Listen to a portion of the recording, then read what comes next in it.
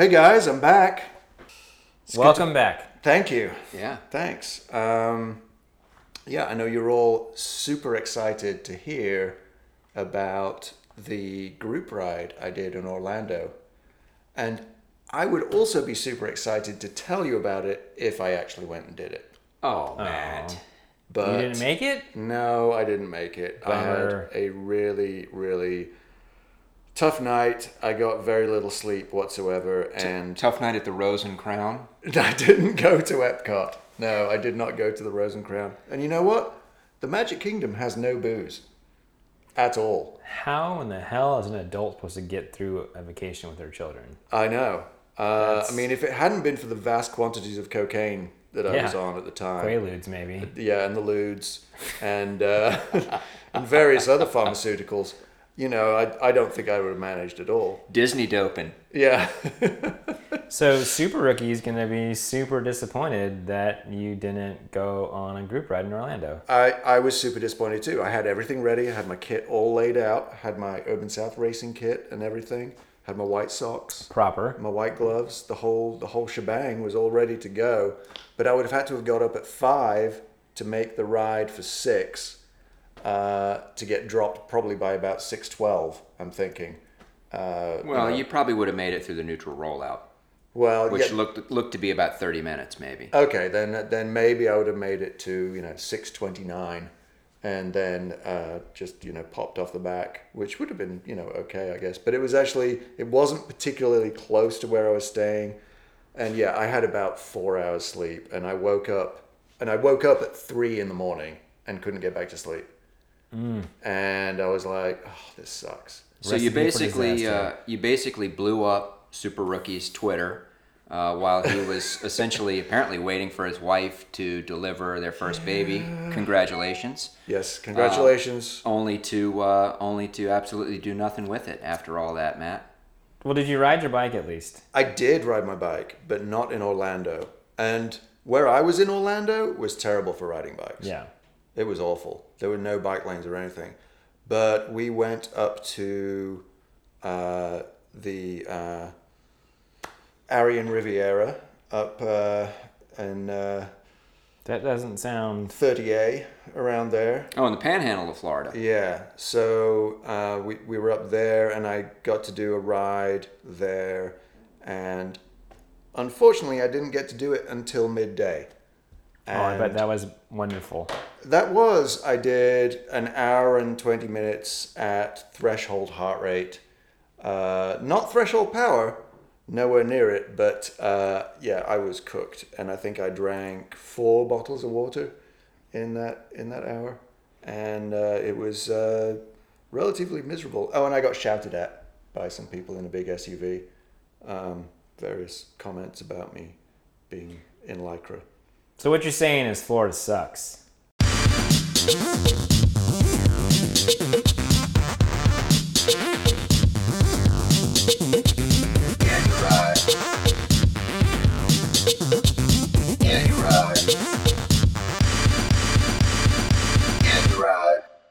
Hey guys, well, Matt, it's glad to have you back. It feels like we've got the crew back together. It was fun having Aaron last week. But It was fun for me. Yeah, Yeah. But you just can't deny this chemistry. We're on this is the episode 17 of the Yeah You Ride podcast. This is Boedi. Hey there, this is the T-Bone. And this is Sir Cheerio. Sir Cheerio, I think you had a fan of your Dropbox Magic Link. What was the Dropbox present? What did you say? What did you call it, Townsend? I don't remember exactly how I referred to it. Matt's little secret Dropbox folder that he left for us. Anyway, that was a fun jam. I thought we'd get more reactions to that. Are people listening to our podcast all the way to the end? I think that's the issue. You left that till the end, where you should have opened with that. Oh, man. Really, All right. that would have kept them coming Well, we know that Jeff, friend of the podcast, is Jeff listening. Phillips. Yeah. all the way through. Shout out. Thanks, Jeff. Thanks, Jeff. Well, that was for you then, Jeff. And if you guys haven't heard the T. Finney Be White remix, I suggest you go back to episode 16 and give that a gander. I think you refer to that as a mashup, not a remix. Okay, that was a mashup then. All right. Well, guys, we have a lot of stuff to talk about this episode. So let's just dive right in. First of all, we came here to record this podcast, and I'm beat, guys. Yeah, so you're training hard. I think you are you're training for the three of us right now. I'm afraid, Boedi, and more power to you. It sounds like things are going well for you. What's happening? Yeah, well, John Mooney, our coach, shout out, gave me a pretty painful workout in which he entitled it, "I found this on Training Peaks. It looked painful. Have fun." So thanks a lot, John. It was one of the, kind of a high intensity workout, which actually I was glad to have because pretty much the only race I feel like I'm gonna race is the Lambert Crit Champs, and so I needed some of that, High intensity. fast and go repetition workout. So that was pretty brutal. And this heat, it's finally gotten to me, guys. I cracked today. I just said, that's it. I'm done with summer. So I don't know if this is early for me or late for me. It's July 25th. How do you guys, in terms of like riding in the heat, when do you guys just kind of like go, fuck it, over it?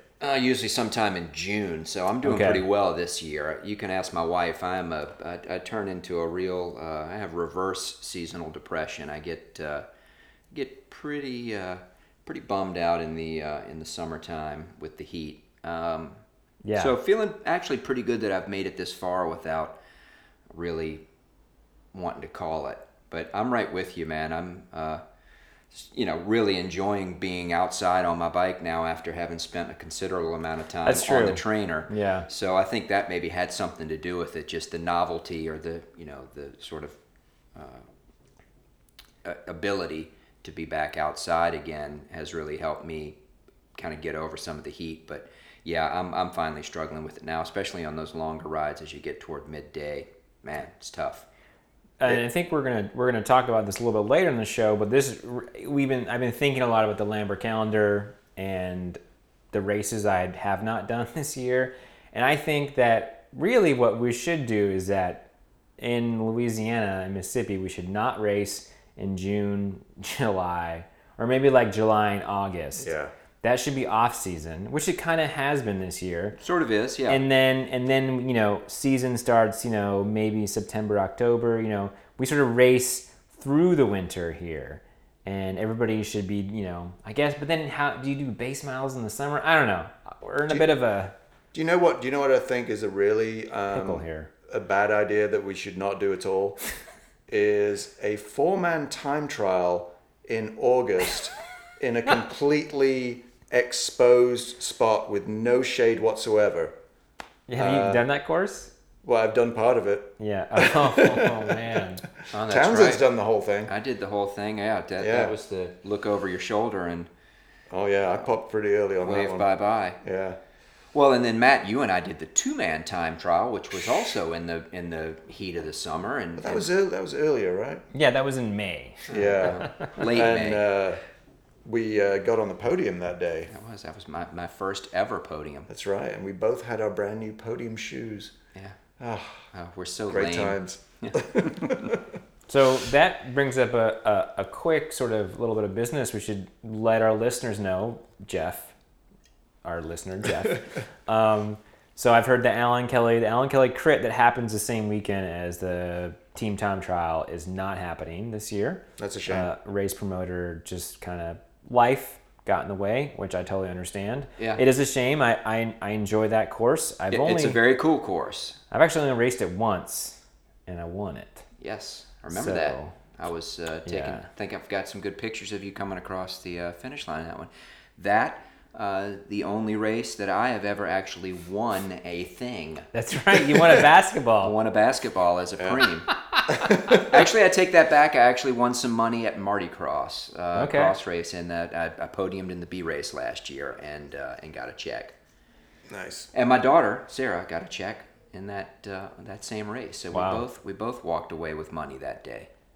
So also a little bit of note on the Alan Kelly. I went with our friend and former teammate Travis Johnson, and he it started raining, and he we were waiting around inside this building, and he'd taken my keys earlier to go to my car to get something. And I was like, we were about to leave. I was like, oh, do you have my keys? He's like, no, I don't have your keys. And he almost threw them into the sewer.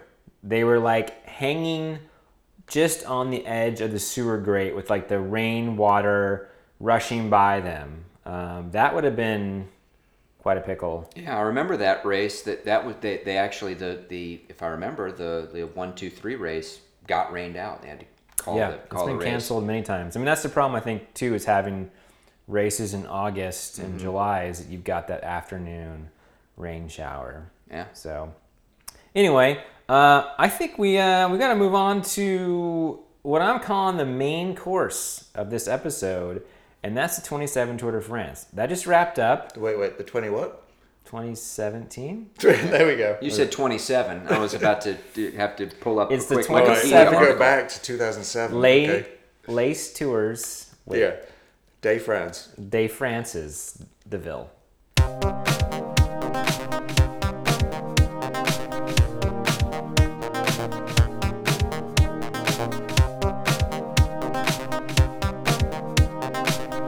2017 tour just wrapped, and let's see, on Sunday. So I figured we needed to discuss it. I proposed an idea that we would do 10 storylines, Yeah. 3 minutes apiece. Okay. Let's see how we can do this. You guys ready for this? Let me pull up my list. This is like sort of a lightning round. Am I a right? little bit of a lightning round. You know, And you're actually going to run a timer. I'm going to run a timer. We'll see how we do. All right. And so we're not going to review stage by stage, but we're just going to we picked the 10 storylines, best stories, moments, things that we thought were interesting. And so first one is, who had the best tour? Was it Sky? What team, I should say. What team had the best tour? Sky, obviously they won the Tour de France. Sunweb won 4 stages, 2 jerseys. Quickstep won 5 stages. Yep. Dan Martin did pretty well, but not great. So, I mean, what do you guys think? Well, Discuss. financially, Sky had the best tour. Okay. Because they won the most prize money. They won over 700,000 euros. Wow. Right, but how much did they have to spend to win that? And that's a good point. So when you The balance return that on versus their investment. budget, the return on investment. I would say Sunweb then, because Sunweb have a much lower budget than either Sky or Quickstep. Like to say Sunweb. I mean that jumps out. I mean you can't not say Sky because they won the race, and they won the race because they were the dominant team and had the most dominant rider. And so that's a pretty good recipe for saying that you had the best tour, when you got the best team and the most dominant rider and you win the race. But Sunweb, I think, bringing it with, again, like you say, Boedi, the 2 jerseys. I mean, Barguil clearly just put a serious stamp on the polka dot jersey. Matthews, I mean, he worked hard. We talked about his strategy, but he kind of lucked into it a bit, right? Well, it's hard to say, isn't it? Because of Kittel pulling out, he was getting close. On that stage, he was like 19 points behind when Kittel pulled out. So I think there was still some more mountain stages to go. Who knows? I mean, would Kittel have won in Paris? Probably.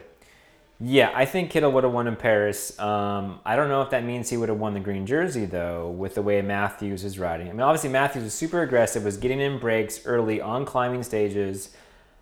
Yeah, I mean, I think we were at 2 minutes. I kind of want to say Sunweb. Obviously, I agree with you, Townsend. Sky won the tour. But it's like, they've done that already. So what's new? Sunweb, I mean... were the most impressive. It was exciting to watch Barguil. Not a fan of Matthews, but appreciate what he did.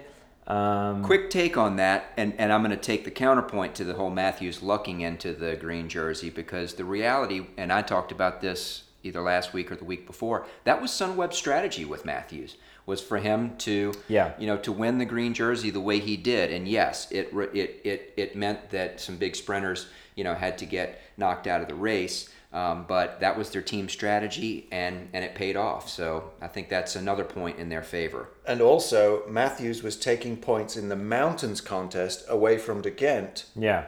To win that for his teammate Barguil. So Which they is had pretty a great. great. I think they had a great cohesive team effort. But we got to move on. We got to move on. To number two. All right. Number 2. So, yeah, we just did it, guys. So number 2, and this sort of kind of leads off the Matthews thing, is Sagan Gate and how that affected the rest of the race.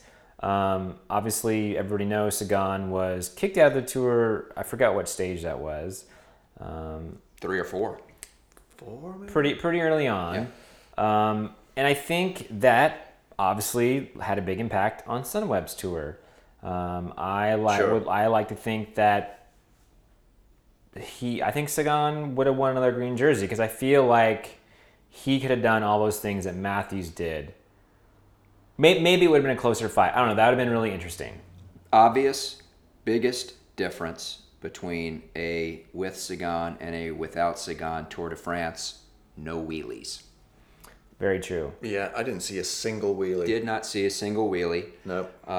And I mean that literally, but I also mean that figuratively. Big loss for the sport, and big difference just in the sort of personality of the race, not having a guy like Peter Sagan in it. Yeah, I mean, he's the world champion. He's not in the Tour.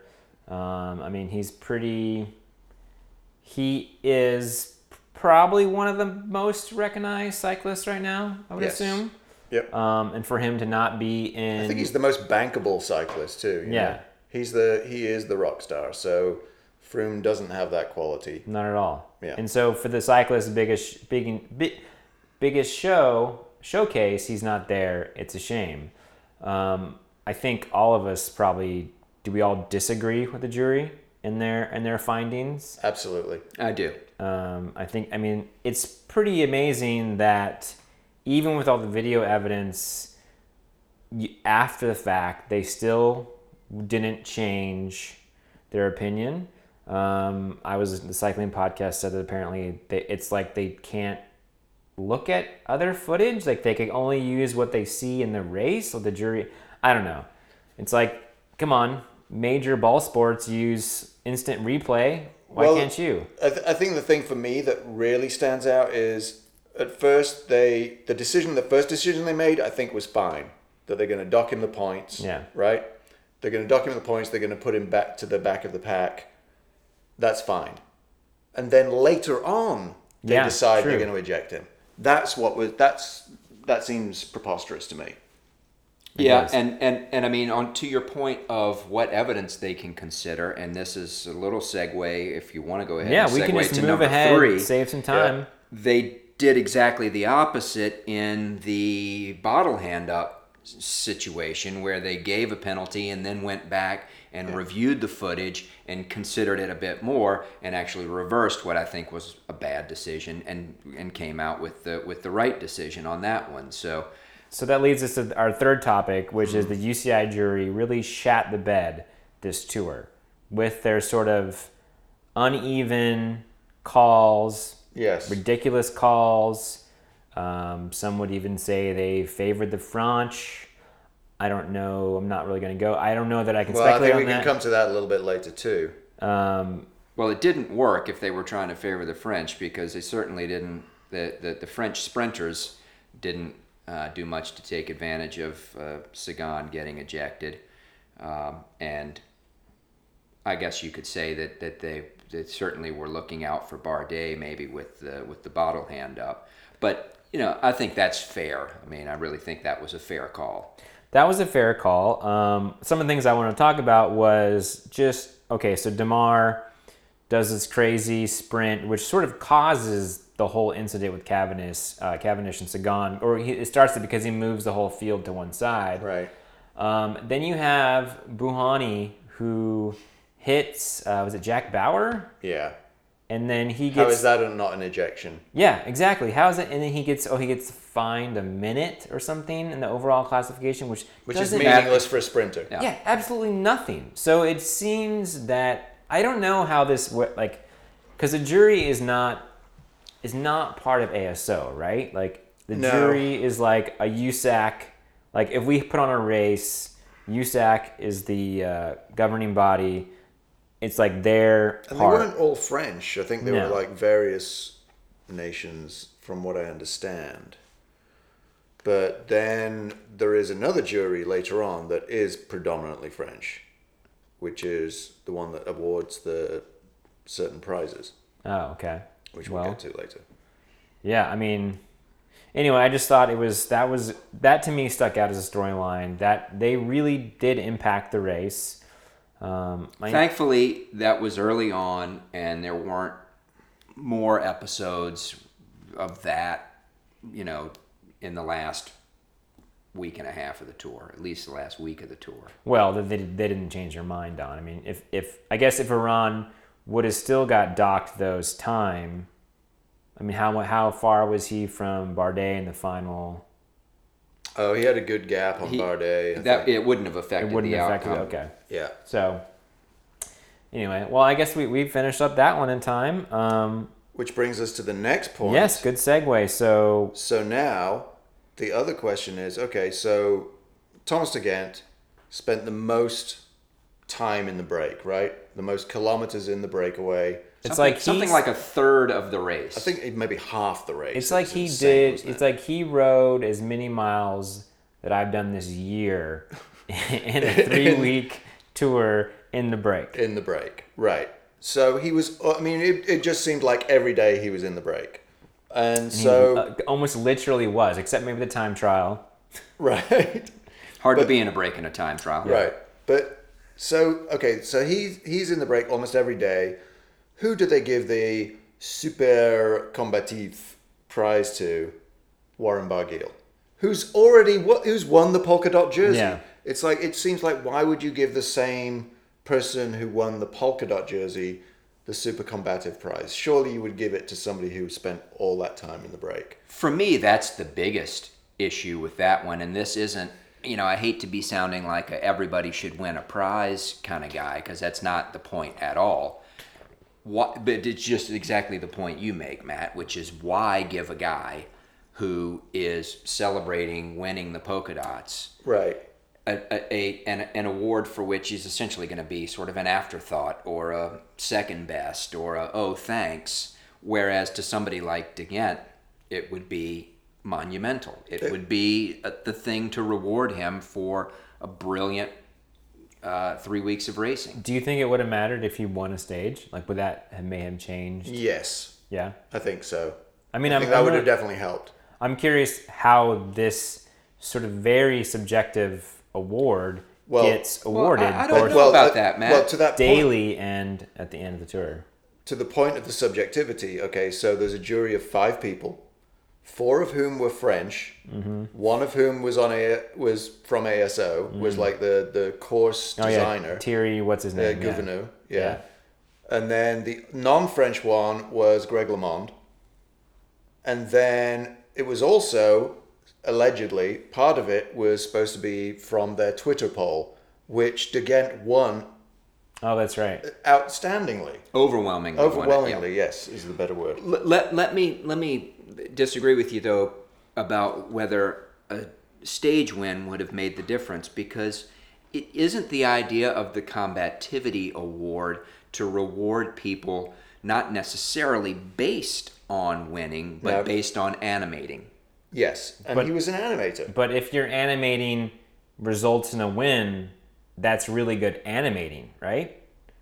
I guess so. And I'll quickly say that I'll play the devil's advocate, that I kind of see why Barguil won it, because he ended up in 10th overall on GC after going on so many attacks and getting breakaways, taking the mountains jersey, and winning 2 stages. And being French. We got to move on, but quick question. If Barguil doesn't win the polka dots, clearly he's the winner of the Super Combativity Award, right? Is it only because he didn't because he did win polka dots that we're arguing with this? I mean, yeah, I guess so. I think they just Sure. they should have given it to Get. Yeah. Okay. All Number right. 5. Moving on. So number 5. Speaking of the Franche. wow, we're actually the segues are amazing. This is amazing. So this section is titled French Stage Wins. So I'm gonna let one of you guys talk about that or lead it off because I feel like you guys. Okay, in order. Demar, Oh, I forgot about him. Calmajan, Oh, that's right. Bargy on Bastille Day. Bargy on Bastille Day, Bardet, Oh, that's right. Bargy again. Right. 5 of them. Pretty good. Primo Roglic. You forgot about him. Not French. Oh, okay. So 5 wins, 5 French stage wins, which is good. I think good. so. Historically, I think yes. In recent history, yes. Including, of course, the biggie being Bargy's win on Bastille Day. I mean, that's of course a huge day for the French. Obviously, it's their Independence Day, and he wins in the mountains on Bastille Day. Yeah, that's what. Pretty French thing to do. That's right. It's almost as French as French fries. Yeah.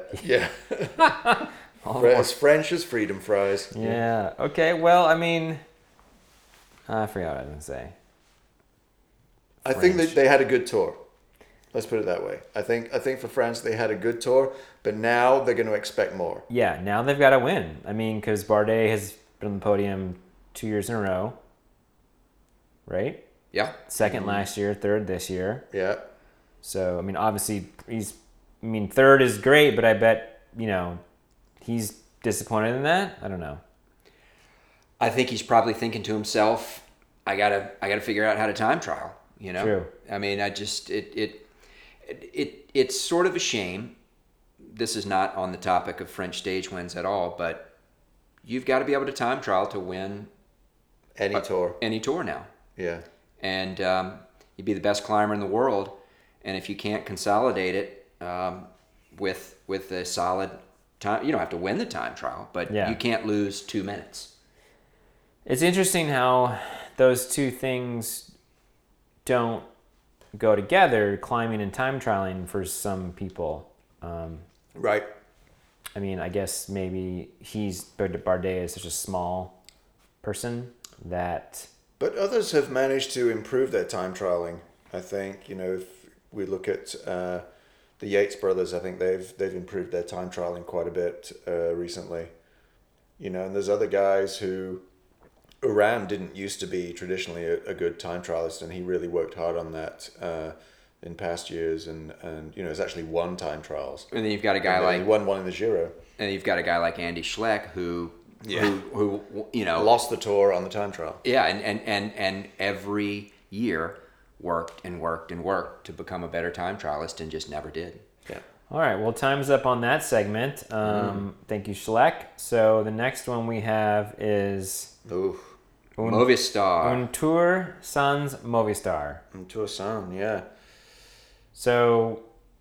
Well, obviously the worst possible beginning for that team that could have been when Valverde crashes out and breaks his back in the stage 1.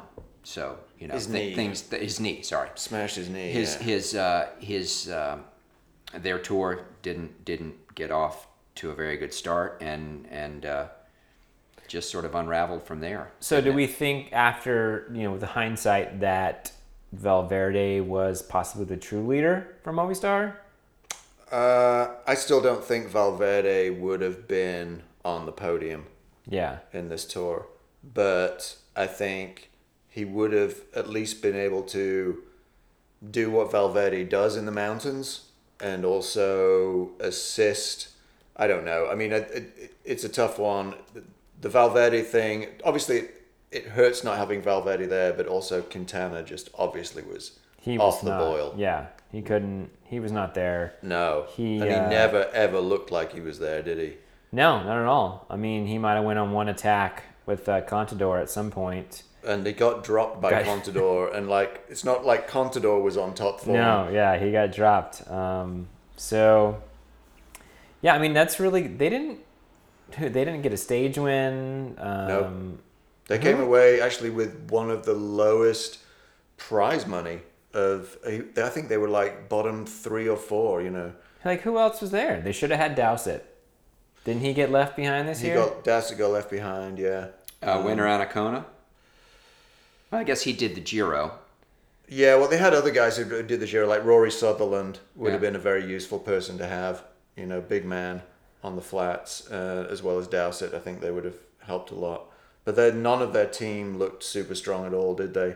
Andre Amador had also done the Giro. Yeah, and he looked cooked. Yeah, and so maybe that was the issue. Well, yeah, what's up with that? I mean, did Quintana he was on the second? And also Erviti did the Giro as well, didn't he? I feel like Erviti has done every single race this year. I don't know if he did the Giro, but it feels like he did all the classics. Wait, so Quintana got second at the Giro? He did. Okay. Yeah. So he had, but it's interesting because he got second at the Giro, but I don't remember him racing that race. Did he do anything? He was in the pink jersey for a while. He was in his full Pepto-Bismol. No. Well, it came down to the. He was actually leading between he and he was wearing pink on the last day. Well, I forget things quickly. I don't hold on to bike racing and stuff. Wow. When I'm Big older, fan of that Giro race this year, huh, buddy? Yeah. Indelible impression. Does this go back to what the hell has Aru done lately? Seriously, what has Aru done lately? What has he done lately, though? Well, he won a stage in the Tour. He did nothing the last 2 weeks, though. All right, let's move on to our next topic, which is, I think it's safe to say, the podcast's favorite cyclist du jour. Yeah. Hold on a second. I'm going to do a little something just in honor of him real quick. Oh! For the listeners who can't see at home, Townsend just tossed his reading glasses because he was podcasting so hard. You were leading us out into the segment. Podcasting so hard. Pod so hard, bro. Yeah. Hashtag. Yeah. So Kawasaki, Mikkel Kwiatkowski. I can't say. Kwiatkowski. Yeah. Sure. Kawasaki. All right, one of those. So, Kwiato. So Yes. many nicknames. Well, we burnt a minute. The Burgermeister. You saw that Instagram Yeah, he had a photo? Corona and And just a big sloppy looking cheeseburger, man. that looked good, but the Corona, bro? Yeah. Like in France, they have Corona in France? I would imagine after 3 weeks any beer tastes all right. That's true. He had a lime in it too. So yeah, I mean, to the substance of it, uber domestique for Team Sky. Gets second on the time trial. By 1 second. Yeah, like To a fellow pole. Was it the day before that he ground himself to a halt? Literally ground himself to a halt. It was 2 days before. Yeah, and then he gets second. And how long was that time trial? The final time trial? 22K, I think. Something like that. Yeah. So it's about a half-hour effort. Yeah, I mean that's high intensity right there. So with a nasty climb in the middle of it. Yeah, that was a crazy time trial 20+% climb in it. Yeah. Yeah, those guys looked like they were standing still on that. And speaking of standing still, at least twice in the last week, Kwiatkowski puts in such an effort on the early parts of some of those climbs that he literally pulls off and is just done. I mean, he doesn't even fade. He's just stuck in mud. I mean, just can't even move. That reminded me of like Kenyuk did the same thing a few years ago when Froome had his first win. He had that win on Ventoux, and they were still up in the trees, and Kenyuk came off the front and just absolutely and almost like fell off his bike. He was just like literally like half falling off the bike on the side of the road. I always wonder what happens when the camera pans away. Like, did Mikkel just like stop for a second and like take a breath? Probably. Like reached in his jersey pocket, ate a gel, like, and just maybe waited for the next group to come. Yeah, put it in the easy ring, and then. Oh yeah. Yeah. Yeah. So we've thoroughly impressed. We enjoyed watching him ride. I'm becoming more of a fan. I can't see what. And let's not forget, this guy is not just a domestique, is he? He's won a 2 former classics. world champion. Yeah. He won. He won a monument this year. One of them a monument. Yeah. And then the other one which will be a monument. That's right. In 20 years. Yeah.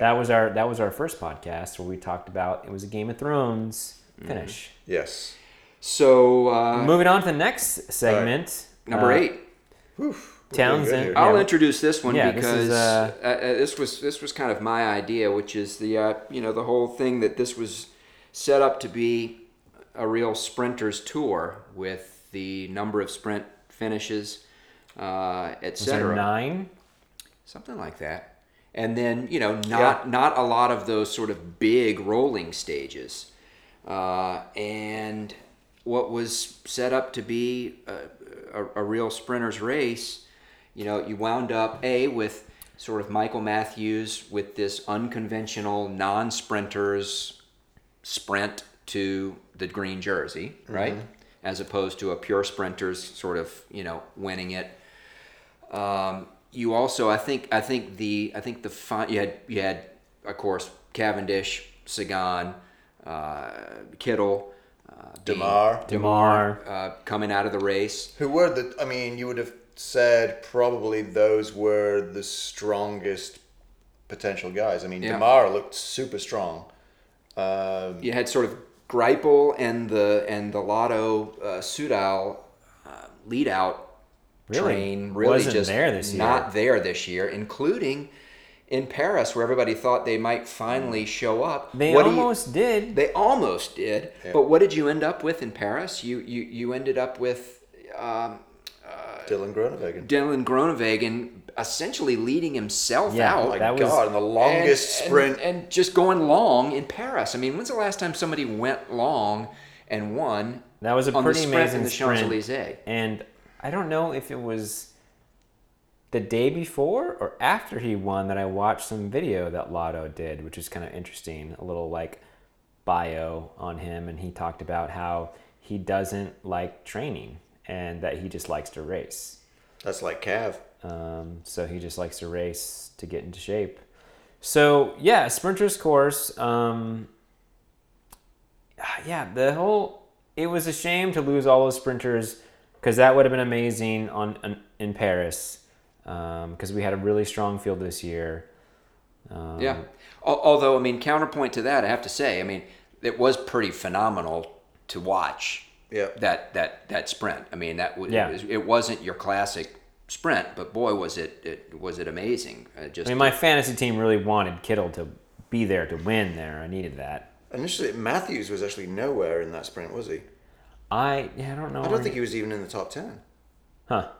We'll have to check the results. Yeah, I don't know what happened to him there. Good to see Edward Besenhagen was up there again. And that, great tour for him. Great tour for him. And it was great to finally see him get a stage after the closest second place in tour history, 6 millimeters, which is just... Yeah, his victory was pretty impressive when he sort of rode away from that guy, Arndt or whatever. And just literally rode him off his wheel. Yeah, that's 2 rides. I don't know. That's impressive. On the longest stage in the tour. Let's move on to the next subject. And I've totally forgot my agenda. All right. Number 9, Rigoberto Urán. Number 9, Urán. Yeah. What did Aaron call him?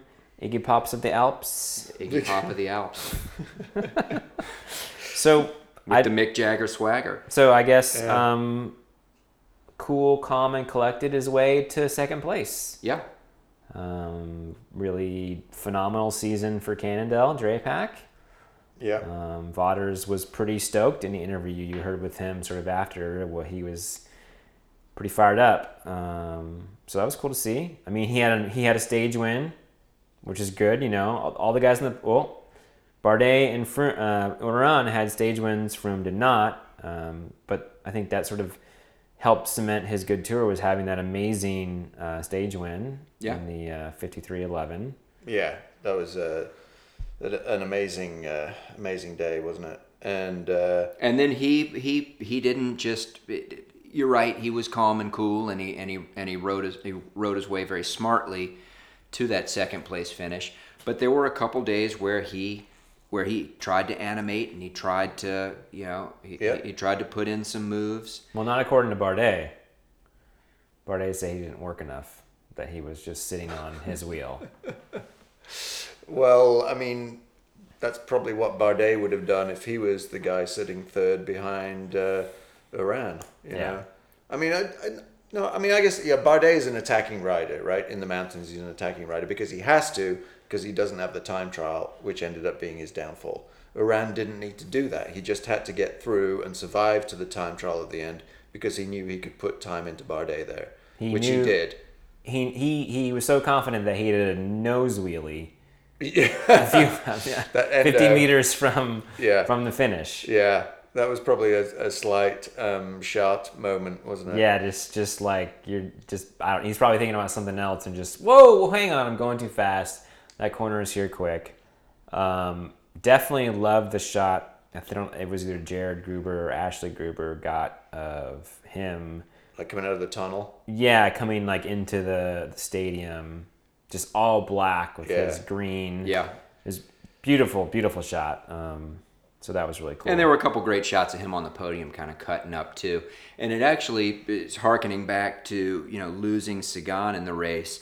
I mean, there were a couple moments where he sort of, I mean, it's kind of sad to say because he doesn't have a super huge personality, but I guess, he at least showed a little personality on the podium.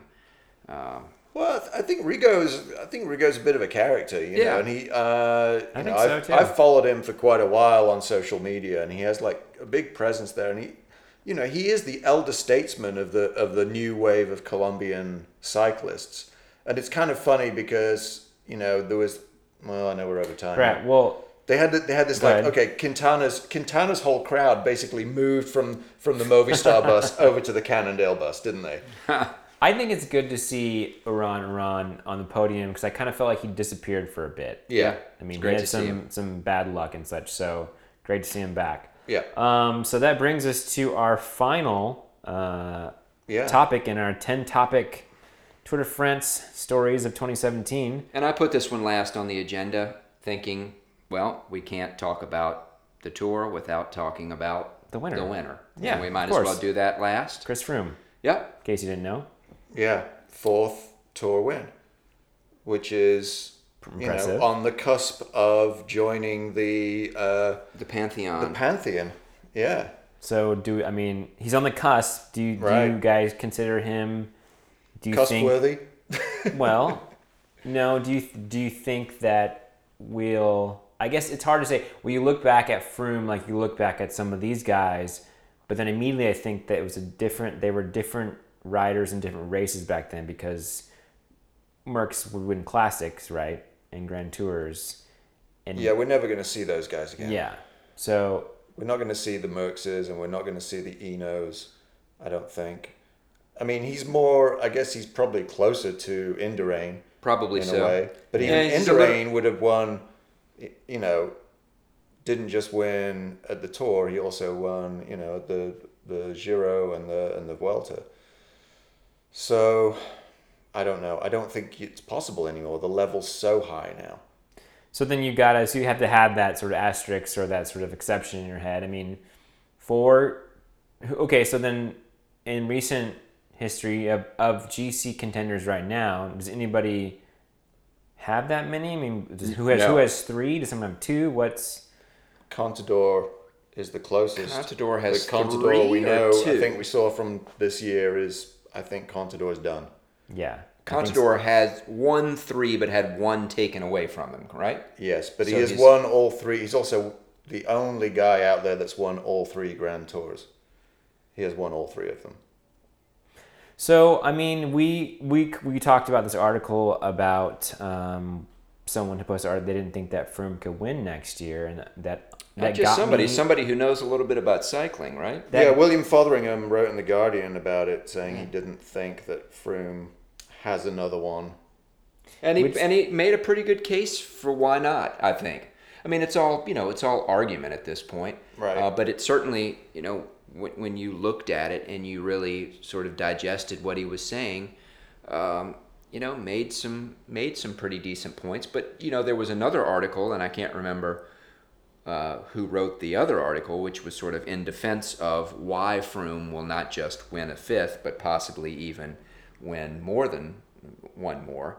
That was equally as well reasoned and thought out. So I think it could go either way.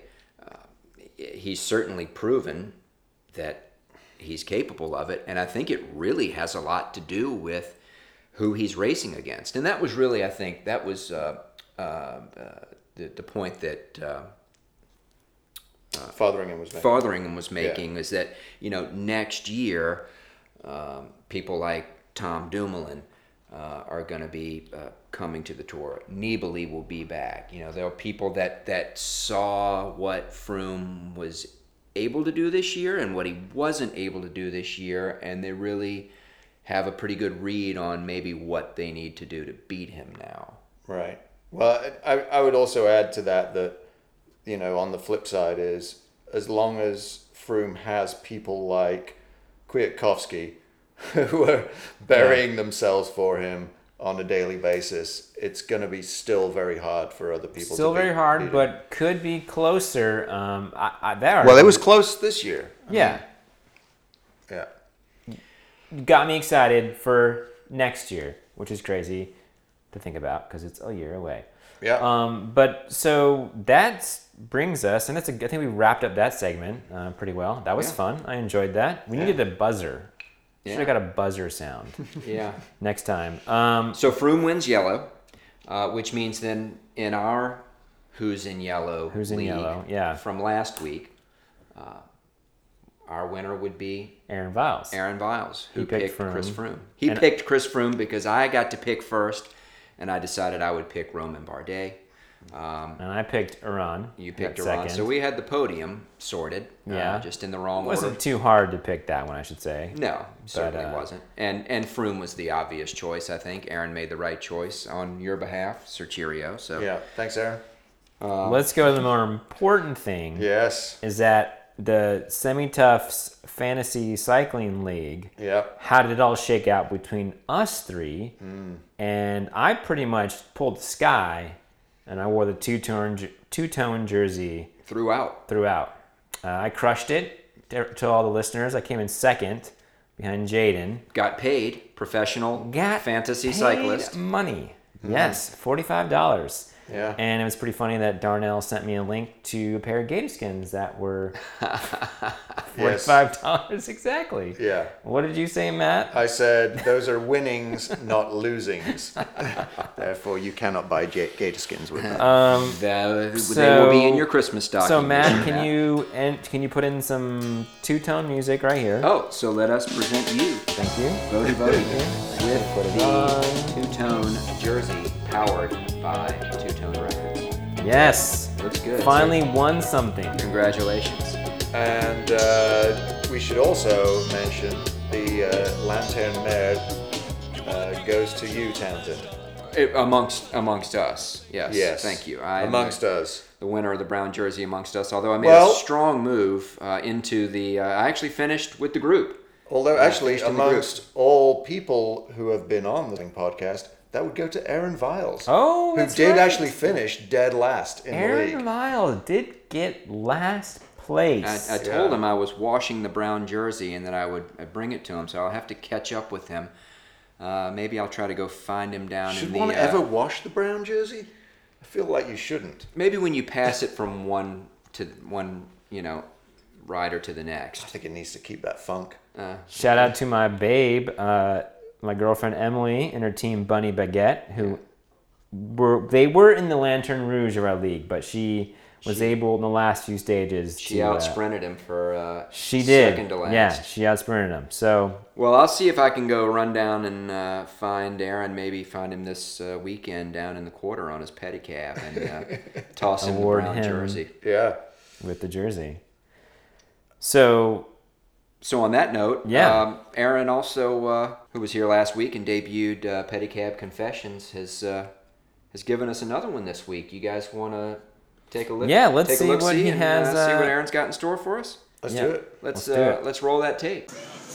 Hey, this is Aaron. I'm out in the French Quarter on a bright yellow pedicab, and I've got some fantastic folks in the pedicab in New Orleans from Tennessee. Can you tell us who you are? Just your first name's fine. I'm Bethany. I'm Ty. Great. And so Bethany and Ty, we just went around the French Quarter, saw a bunch of different sites. I got all sweaty. And what I like to do when I'm not pedicabbing is like ride my bike, race my bike. And I'm one of those guys who wears like, the Lycra, like the spandex. Yeah, they're grimacing. You can't see this, but they're grimacing. So there's something happening right now. We're just wrapping up. It's like the Super Bowl of cycling. Have you guys ever heard of the Tour de France? Yes. All right, what do you guys know about the Tour de France? We know it's a bicycle race, and Lance Armstrong has won it 7 to 9 times. 7 times, I think. It's Yes, 7 times. Know anything else about his wins? They're not valid now. Yes. He is not the only one American has now won the Tour de France, and it's not Lance Armstrong, unfortunately. All right, so cool. It's called Pedicab Confessions, though. So if there's anything that you would want cyclists to know, maybe there are specific things they do that either you find awesome or not so awesome, is there anything you'd want to say to the cycling community at large? Tell them about their sport or about how they behave in traffic or anything like that. I'd say for the most part, all cyclists are very polite and very considerate of any pedestrians or vehicles on the road, and I feel like that vehicles are probably a lot less considerate to the bicyclists than vice versa. I did not pay her. There was no, I did not say ahead of time that this is what you should say. She came up with that completely on her own, but she's definitely my favorite interview so far. Anything you want to add, though, Ty? There's only one hill in the French Quarter, so it's good cycling. Nice. Esplanade Ridge, folks. You heard it here first. All right. Perfect. I like that lady. She was nice. Yeah. I don't know what this hill was in the French Quarter. Not sure either. Maybe the river levee? Oh, okay. Could be it. The Maybe moonwalk? Maybe it's the extra long way around that Aaron takes people to bring a little more cash. Oh, possibly. So Lance Armstrong has won the Tour 79 times, according to this guy. That's pretty good for someone who doesn't know. I mean, I guess that makes sense. Yeah. 7 to 9. I mean, when you dope like he did, you can win it more than once in a year. Yeah, sure. Fair enough. So, guys, of course, Matt, who is the only American now to have won the Tour de France? I guess that would be Greg LeMond. I think that would be Greg LeMond. Yes. Who's won it 3 times? Most definitely would be Greg LeMond. Yeah. He won it after he got shot. By his brother. So, Chris Weiss, there's a future for you. That's true. Yeah. All right, Chris Weiss. No excuses, Chris. Yeah. Come on. So all cyclists are pretty nice and pleasant. I guess she's never ridden with Jaden in the Giro. Oh, dang. Wow. Wow. I'm glad that she said that, and that Me too, and I agree. I hope that we can continue to have positive impacts like that, even though she never saw us ride, but Yeah. good. I mean, hearing someone say that all cyclists are nice and cars are really mean, that's like seeing a Yeti in the wild or something, man. I mean, that's like pretty unusual. Yeah. It doesn't happen very often. Yeah. I wonder how long it took Aaron to find those two. Well, thanks for that, Aaron. That was enjoyable. Can't wait to hear what you dig up next time. Yeah, let's get something dirty next time, Aaron. I don't know, man. You're like Last time, sex and drugs, man. All right, I can see I where don't know why this your predilections are Yeah, here. you spending too much time with your children, and Well, you need to get out and be a It little. is called Pedicab Confessions. Yes, I would like to. I would like to hear somebody confess something. Well, did you guys ever watch Taxi Cab Confessions? No, Yeah, don't they talk about sex and drugs on Taxi Not Cab all the Confessions? times. Okay. Yeah. I guess you could confess anything. All right, Yeah. well, let's get back to the agenda before I embarrass myself more.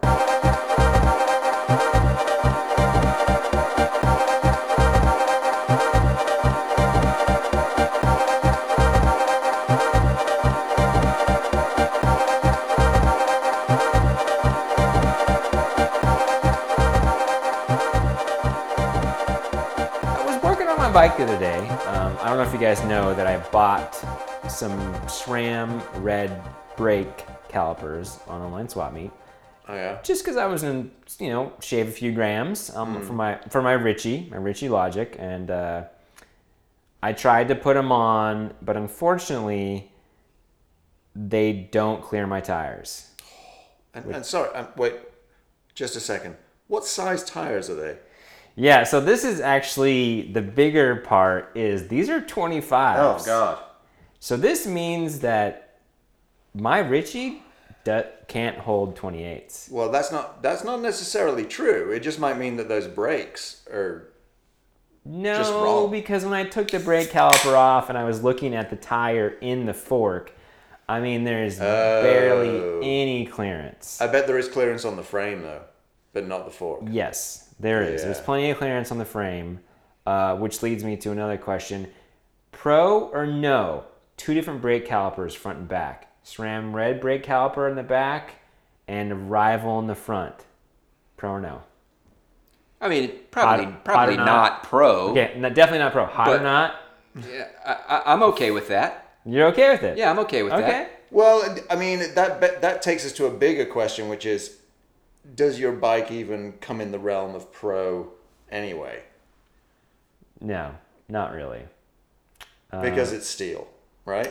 It's steel, which actually got me thinking about my bike, because I kind of consider, I want to buy a new bike, and according to Matt's flowchart, do I need to get a new bike or I need a new fork? You could get away with a new fork. Okay. Anyway, it started to me think, if my bike was a car, what kind of car would it be? And I asked you guys this question, Yeah. and my thought was completely different than what you guys said. So my initial thought was, I thought steel, because your bike is steel, and steel bike, sort of vintagey kind of vibe to it, solid workmanship. I thought VW Carmen Ghia. But then Matt made me realize the error of my ways, because the VW Carmen Ghia was anything but solid craftsmanship. Matt got really mad. Yeah. And had to sort of smack us down. Yeah, I did. With your insight. So, and then I realized that I was on the wrong track with that as well, and I started thinking more sort of Triumph, MGB. Which was the right kind of way to be going. Right way to go with it. I mean, I'm thinking English, heavy English steel sports car from the 70s, early 70s, was kind of where I was thinking with your bike. Right. Matt immediately went to what turned out to be the right answer, and that was... I said it was a Miata. Which when you said Miata, I didn't get it. But then you explained, So the thinking is, from my point of view, that your bike is, okay, it's a steel bike, but it's not a retro steel bike. It's still a modern style. I mean, it's retro in the sense that it's steel.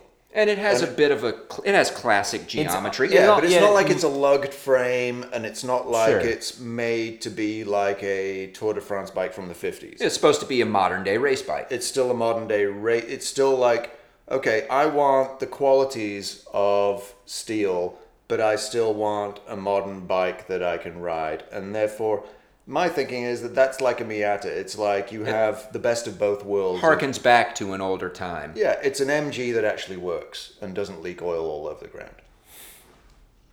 And here I was going to say that my Ritchie Logic was like a Nissan pickup. Late 80s, early 90s, maybe a little bit extended cab. Because I thought of it kind of a utility. You can do racing on it. You can do gravel rides. You can ride for a long time. But I realized that, I can't carry anything on it, really. Right. There's no pannier bosses or... anyway, it was an interesting thought experiment about what kind of car is your bike. It was an interesting thought experiment, and I have to say it led to one of the most interesting Facebook Messenger discussions that I've ever had. Why do you know so much about bikes? I mean, cars, Matt. I like cars. I'm interested in cars too. I feel like there was some good two-way conversation going on there too. It wasn't all Matt. I feel like I was productive in that conversation, though Matt ultimately turned out to be right with his first answer. Well, I mean, there are potential other options, but I think that's the most like kind of, for me anyway, was like the most obvious kind of like. I mean, I guess I drove a few Miatas when I was a kid, teenager. I never like drove it on the road and really let it go. I mean, I always thought they were like pretend sporty vehicles. Well, they're like Well, I mean, they give you all the fun, right? So it's all the fun of a sports car, but not necessarily like, it's not like having like say Nobody's collecting them. No, but they're Well, you can quickly bop about town, but you're not going to win a drag race. no Similar you're not gonna to win a drag my race. Richie is. It can go fast, but it does have a lot of flex, and you lose a lot of power. But they're on the also sprint. something that people who want to start like going on the track and stuff, they'll get an old Miata because it's a great track day car. It's not super fast or anything, so you can get to its limit pretty easy, but you can actually learn how to drive on the limit in a car like that, which is really useful. And it's rear wheel drive, and you can get the back out, which is a lot of fun. In the 15 seconds that we have left in this, what kind of car is your bike segment, Matt? Yep. Tell us what kind of car your new Campione is. Oh, that's a good question. I don't know yet. I'm still trying to figure that out. All right. I think it's somewhere. It might be something like a Nissan GTR. I don't know what a would say. Nissan is, but you know, It's That's still a Nissan in England. Oh, okay. Come on. I had a Nissan. You didn't have a GTR then. No, I had So a Nissan it pickup. is. It's sporty. It's fast, but it's still kind of like a production car. It's not like super exotic. It's fairly reliable and workmanlike, and not crazily expensive, which it certainly wasn't. But yeah, it's kind of it's something pretty quick. So to close this out, if the Miata is an introduction to the track and going fast and racing, I think that my Richie Logic has really done its job. My first 3 years of racing road bikes, and I think I'm ready to move on, guys. So Time for the Lamborghini. time for something stiff. Ooh.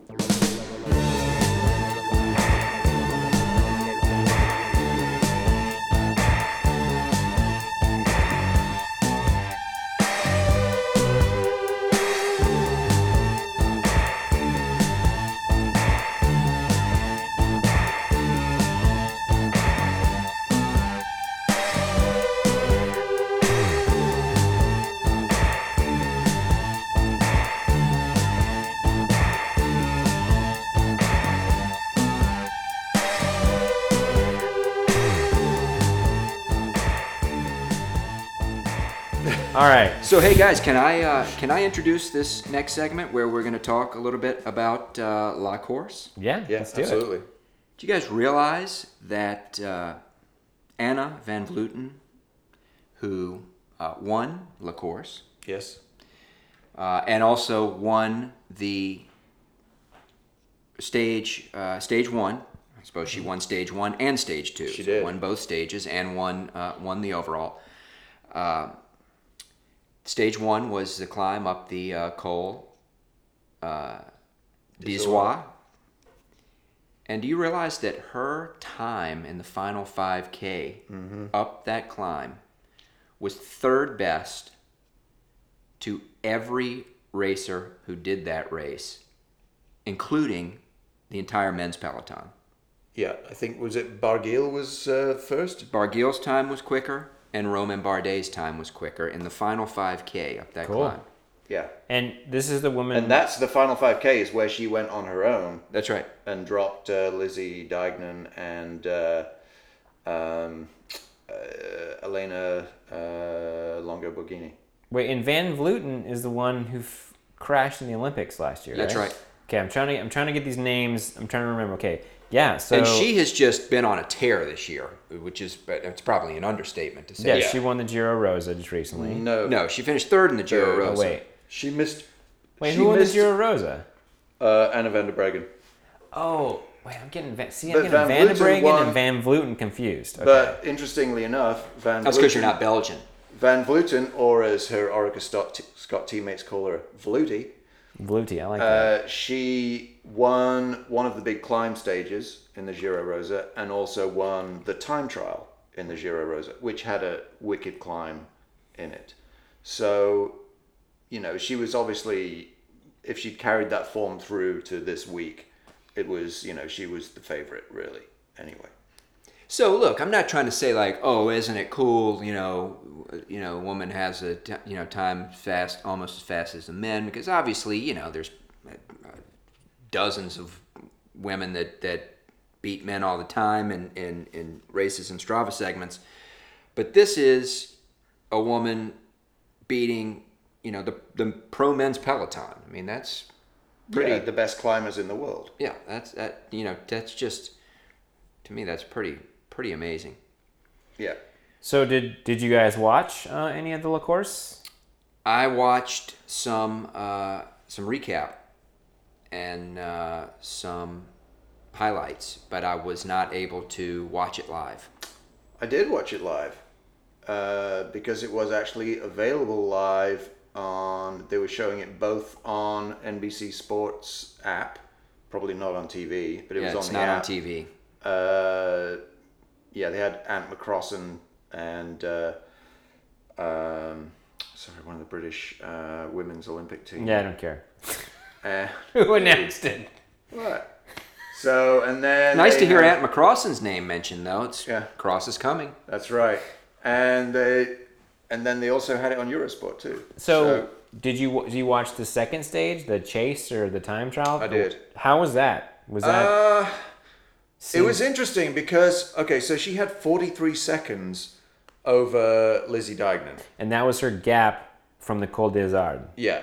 And so what was interesting there was, so she goes off and then they wait 43 seconds and then Lizzie Deignan goes off and sits up and waits for Longo Borghini and her teammate Megan Garnier to catch her, and then they all go together. Oh. So there was drafting allowed?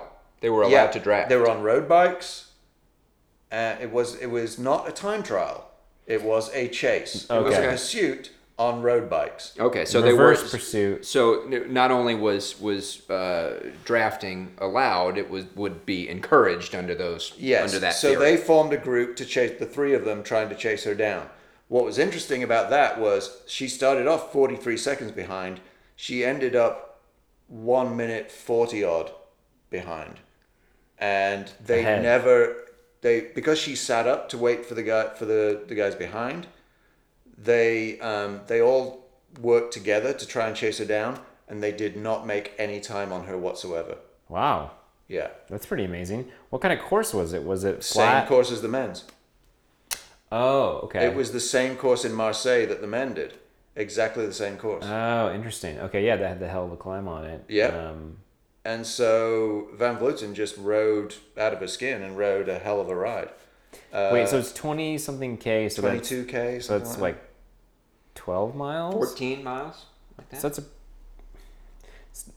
43 seconds is a pretty big gap. Yep. And she ended up with 1 minute and 40 something. There's 3 of them. Although it was 43 seconds, but then that means that she waited. So the gap got bigger before they caught up. Anyway, okay. I'm trying to figure out how this all works out, but that's interesting concept. So she did, even though, like Tanzan was saying, yeah, she won the first day, but even the second day on its own, she would have won it anyway. She was still the fastest on that course the second day. So, yeah, she dominated. So another interesting point I realized, it was the sort of Hammer series kind of thing where you're seated in the chase based on how you finish. Right. Apparently, in order to be eligible for that final day, you had to finish within a certain percentage of the winner's time. And her time was so fast that not everyone who could have qualified. I think only 19 women qualified for the second day. Yeah, I think it. Because originally ASO had said, okay, we're doing this one stage up the Izoard, right? And they were like, oh, we're not doing the Champs-Élysées this year because we did that the last year and the year before, and everything's like, okay, fine. And there was a bit of a stink about it. And then they threw this other day in as an afterthought, really. And also, the other odd thing about it is day one is a World Tour race. Yeah, they got points. Day 2. The second day was not even wasn't a World Tour race at all. So it really is like a weird It didn't make any sense, I think. Is it like a hybrid, bizarre thing? Yeah, it's an interesting concept, and it would be kind of interesting to do that on its own. You could like sort of in the Hammer series style. It seems like still, obviously, they could just do a women's tour at the same time, but in order to grow, like, why not have a sprint time trial and a mountain stage? Right. Yeah. That it would have worked perfectly, or I mean, maybe they may have had one day off if they would have just done the same route, but they still could have done the mountain stage the next day, I guess. And they could still finish on the Champs-Elysees. Yeah. You know, the men, because it's sort of a twilight finish for the men, they've got all day. Yeah. I don't know. I mean, you know, I don't direct these races, so I don't know what they've got going on. Maybe they've got all kinds of other stuff going on the Champs-Elysees that day. But again, like you say, they did it last year. It's possible. You know, and it just and make that part of at least a 3-stage race. So, I think they could have, the way it was set up, they could have used this year's course and made it 4 days. They could have had the mountain day, an intermediate day, a time trial, and a sprint. That'd have been great. Yeah. They should have done that. Let's Yes. do that. Okay. Let's do that next year, guys. You hear us? So, yes, Christian, did you hear that?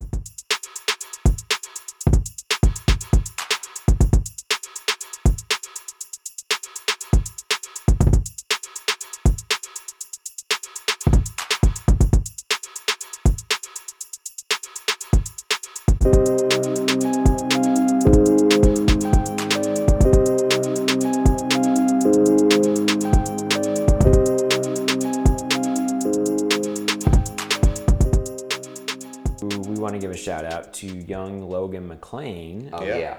Who went over to Belgium, who's over there now racing. And kicking some ass. Won a race. Big race. Big juniors race. I mean, you know, huge field. 50-plus international juniors. Yeah. So that's awesome. Seeing Le Sport's name right there at the top of the list. I think that's the second Le Sport rider we've seen gone to Belgium, or because Lance Abshire won a race in Europe. I don't know, was it in Belgium or was it in somewhere else? But I think that was last year. So they've got a solid team. So is this like USA Cycling selects a bunch of juniors to go over there, or? I don't. That's what I saw on Facebook. Like half a dozen guys or something. I don't know. I think we need to. You know, I think we really need to figure out the. He was wearing his little sport kit, so it wasn't like he was wearing a Team USA kit. That's right, yeah. So, anyway, maybe we'll have to dig a little deeper and reach out to get some that folks. Skype link set up so we can have some of these guys Skype in and answer some of these questions. Skype in and interview everybody. Which I want to briefly segue to the Cascade Cycling Classic that happened in my home state of Bend. My home state of Oregon. In Bend, which I have lots of family in that area, in Bend and the surrounding area. Always wanted to go to this race. This year it was UCI. It was interesting to see that they had some of the pros racing for Team USA. Mm-hmm. I don't know what that was about. Maybe I should have researched it before we came on the podcast, but I just thought that was interesting. Sounds like they had a bit of a shit show. Yeah. On the last stage where the women's finish and the men's finish converged. Yeah. That seems pretty shitty. Yeah. A pretty shitty thing to happen at a UCI race. Not just converged, but converged like in the last 500 meters. Yeah, during the sprint. There was an uphill sprint, and yeah, they all came together at the same time. I wasn't there, so I'm not going to try and backseat quarterback this one. But wow, hopefully they can. I think next year they're not going to be UCI. I think the race promoter is no longer promoting this race. Anyway, that kind of sucks because I was going to go out there next year. That's where my sister and brother-in-law live. Yeah, well, I mean the race will still happen. I want to go too. I'd love to race it. Yeah. I think I don't want to race it because there's a lot of climbing. It's a Cat 2-3 field. And there's a ton of climbing. Do the Cat 2-3s do the whole 5-day classic? No, it's just a 1-day race. They're like 3 days. Okay, all right. And I have climbed one of the passes that they do climb there. Yeah. It's pretty awesome, the Mackenzie Pass. So maybe next year, Townsend, maybe we'll go and we'll bring our bikes and we'll ride and we'll record a little podcast out there. My by next year this time, man, my FTP ought to be, oh man, geez, just upwards of 250 by then. But by this time next year, you might even have your new bike. That's right. That's true. All right, guys. Well, hey, it's been a pleasure hanging out with you. Talking about bicycles. Anything else? Hey, I just want to give a big shout out to our teammate, Elise. Tomorrow night, That's right. She's putting on an event at Urban South Brewery. Yeah. If this podcast isn't out by then this is pointless. I was going to say, that means you have to get this podcast out. All up to you, morning. man. God, I got so much to do. But no, it's meet the women's race teams of New Orleans. Urban South Racing and Crush Racing women's race teams are going to be at Urban South, and they're going to be talking to women who are interested in coming out and maybe seeing what bike racing's about, and introducing them to the sport. So it's awesome that Elise wants to do that.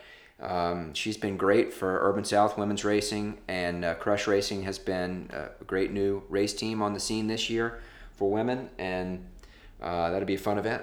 Yeah. So, and then also Thursday, there is the Cross Curious Intro to Cyclocross workshop, also hosted by Elise and my girlfriend Emily.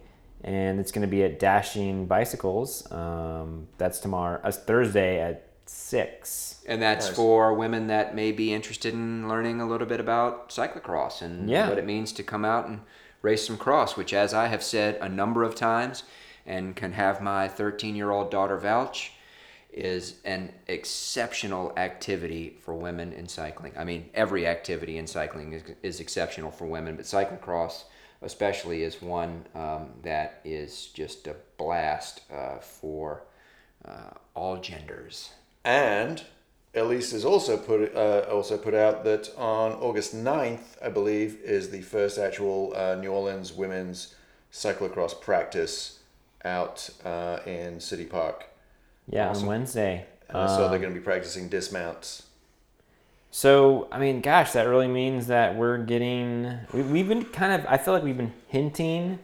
We've been we've been like going around the edges. But Cross the tour is finally over. Tour's over and Cross is coming is what you're trying to say. Cross is officially coming. I think maybe next week we're going to go all in. We're going to go all in on a little Cross episode. That sounds great.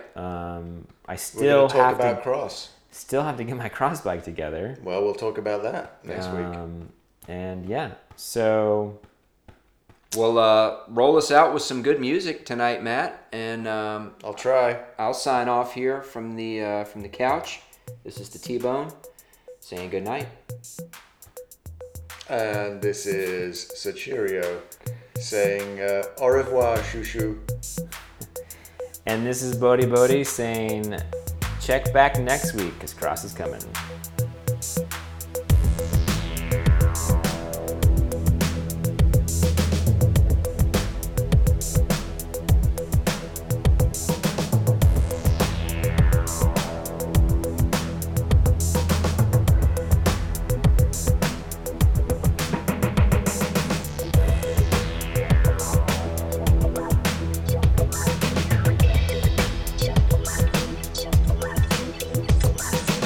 It's like a jungle sometimes, it makes me wonder how I keep from going under. It's like a jungle sometimes, it makes me wonder how I keep from going under.